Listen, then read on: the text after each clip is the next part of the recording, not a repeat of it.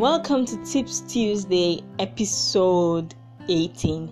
Today, we're going to be looking at the scientific benefits or advantages of fasting. It is the holy month of Ramadan, and in this particular month, Muslims around the world are expected to fast for 29 to 30 days.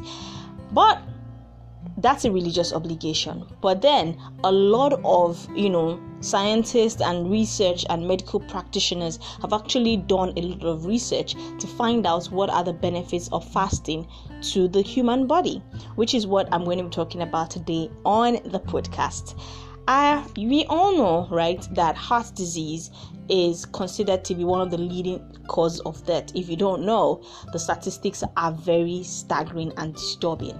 About an estimated 31.5% of deaths that happen globally are actually attributed to heart disease.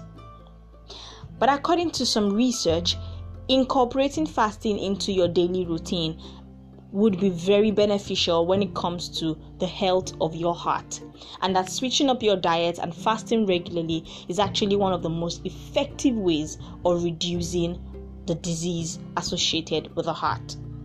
According to a lot of other studies as well, fasting could also be a powerful effect that helps your brain have an overall better health.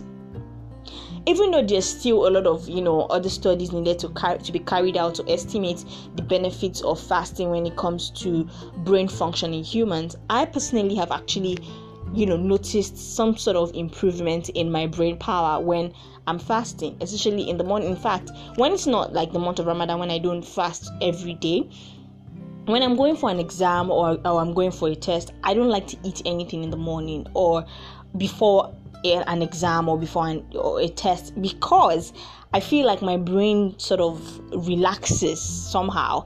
But when I'm not haven't eaten anything, let's say for example, kind of take it as a fast, my brain is supercharged. I remember everything I've read. I'm ready to conquer the exams. I'm not afraid. I write freely. My brain, the thinking ability of my brain is like really on point. But whenever I eat something or I take food, I find myself feeling very weak, very tired. I find it really hard to recall stuff. So I hope that they can do more, research. But that's what I have kind of personally experienced. Finally, theoretically, abstaining from all kinds of food and beverages would reduce your overall, calorie intake, which would also lead to increased weight loss over time. But research has also found that short-term fasting can actually help to boost your metabolism. This is because it would increase your levels of neurotransmitter norepinephrine, which would enhance weight loss. So if you're trying to lose weight, this might be a good way for you. If you're not a Muslim and you want to try out losing weight, you might try fasting. There are different ways in which you can, incorporate fasting into your life, and I'm going to talk about that at the end of this podcast. But let me just give you this last point when it comes to losing weight. In a particular review that was carried out, it showed that a whole day of fasting could reduce body weight by 9%. and significantly reduce body fat over 12 to 24 weeks. That is amazing. So, fasting is a very effective way of losing weight. On a final note, like I said, there are different ways to incorporate fasting in your daily life. You could try water fasting. Water fasting involves the process where you're just taking only water for an amount of time. It could be for a whole day, you just want to take only water, or you could do maybe a few hours, say 7 hours a day, you just want to take only water within that period. You could also try juice fasting. This entails drinking only vegetable or fruit juice for a certain period of time. Fruit juice, not canned fruit juice. We're talking fresh fruit juice where you get the fruits and just get the juice out of it by yourself.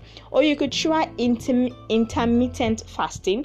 This is a situation where your intake is partially or completely restricted for a few hours or up to a few days at a time, and a normal diet is resumed on other days, right?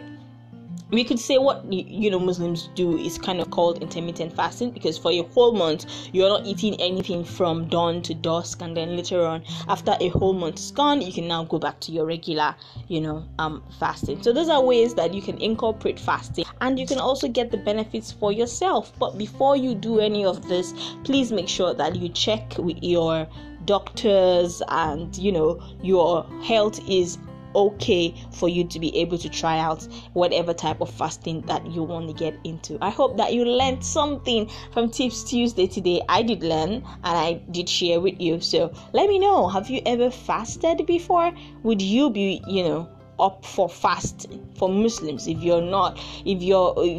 it's not fasting period, have you tried fasting outside of the month of Ramadan? And if you are not a Muslim, is fasting something that you would try? Thank you so much for listening to my podcast. My name is Queen Rafi, and you can always reach me on my Twitter at Queen_Rafi or on Instagram at Akins_Rafiat. That's it on Queen Rafi's Space for today. Thank you for listening. I'll see you on my next podcast. I love you. Yes, I do.